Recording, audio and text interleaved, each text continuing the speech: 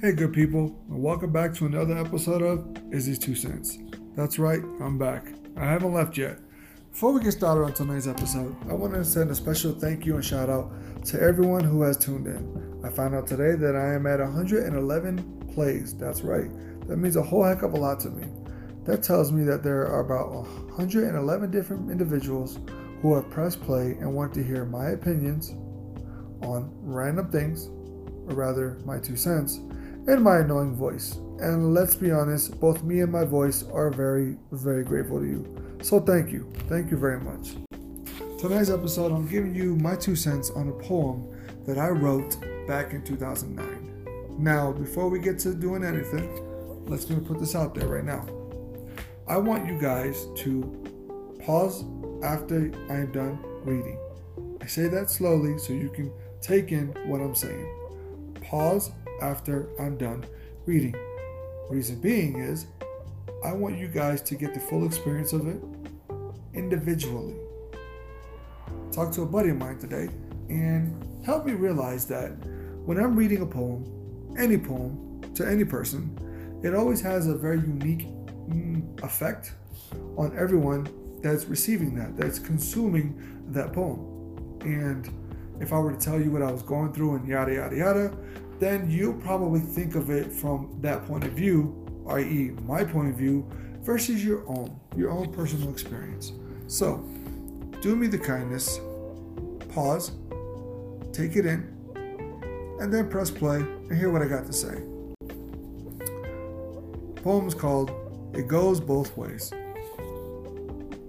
What is it about a woman who don't understand they got a good man? Women spend so much time trying to find a guy, a man. So tell me why they can't see what's in front of their face. That for them in the deck of life, they got an ace. This is how the story goes, as sad as it might be. Can happen to you because it happened to me. Girl meets boy, she causes him joy, making him do better, a lot better than he ever. Showing him a love that he never knew, making him say, I'ma kick it with my girl, not my crew. In front of his boys in the world, saying, baby, I love you. He stays steady, always proving he can always be her man. Then let some time go by, and you see the same dude asking why. See, what he don't know, I know all too well. She was trying to better deal your ass on week 2. When you called each other, boo. Cause low-key her eyes started to wander. Her mind was racing, starting to ponder the possibility of another. More time goes by, now she asking, why? How come he don't talk to me the way he used to? How come he don't treat me the same? Low-key, he finally decided that your game was lame. He don't want to stand around while you kick him to the curb, kicking dirt in his face. Cause he know, he used to be what your next guy is. He used to be that ace. Now you both stuck in that friend zone, chilling by yourself alone. But no worries, ladies. It's a vice versa thing too. See, dudes is like ladies, and just like you got us crying like babies. November 2009.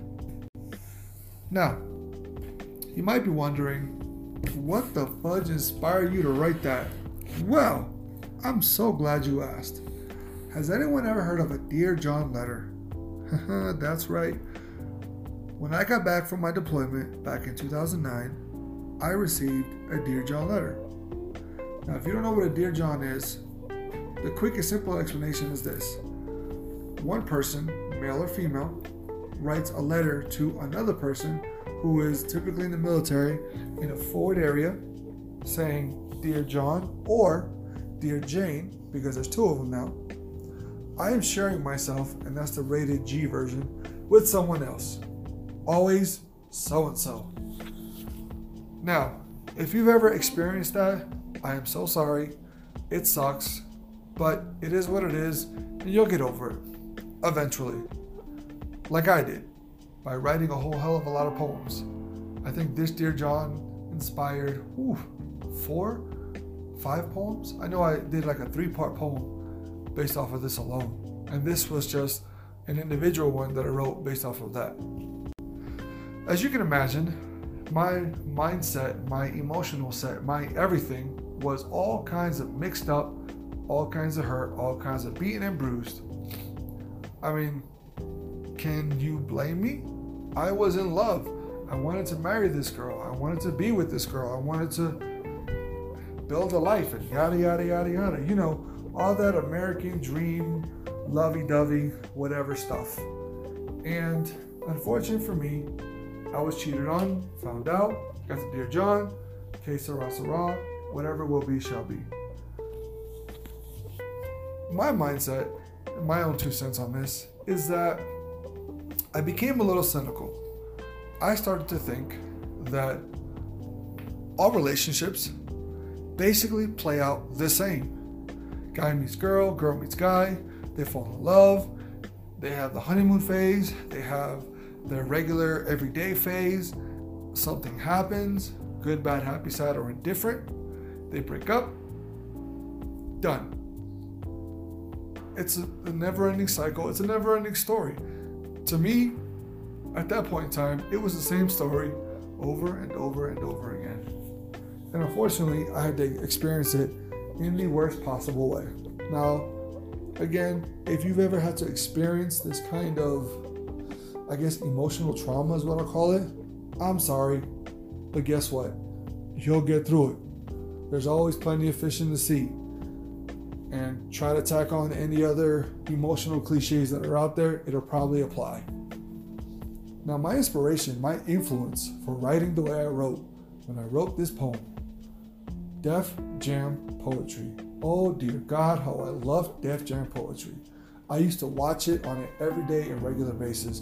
Now, mind you, that show, which again, it's a show, I forgot to tell you, is older than me. So I used to look up the reruns on YouTube all the time, and I would watch for, I would say, hours.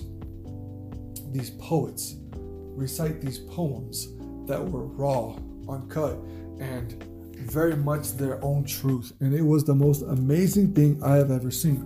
Now, when I say raw and uncut, I do mean very raw, very uncut. There were some choice words in some of these poems.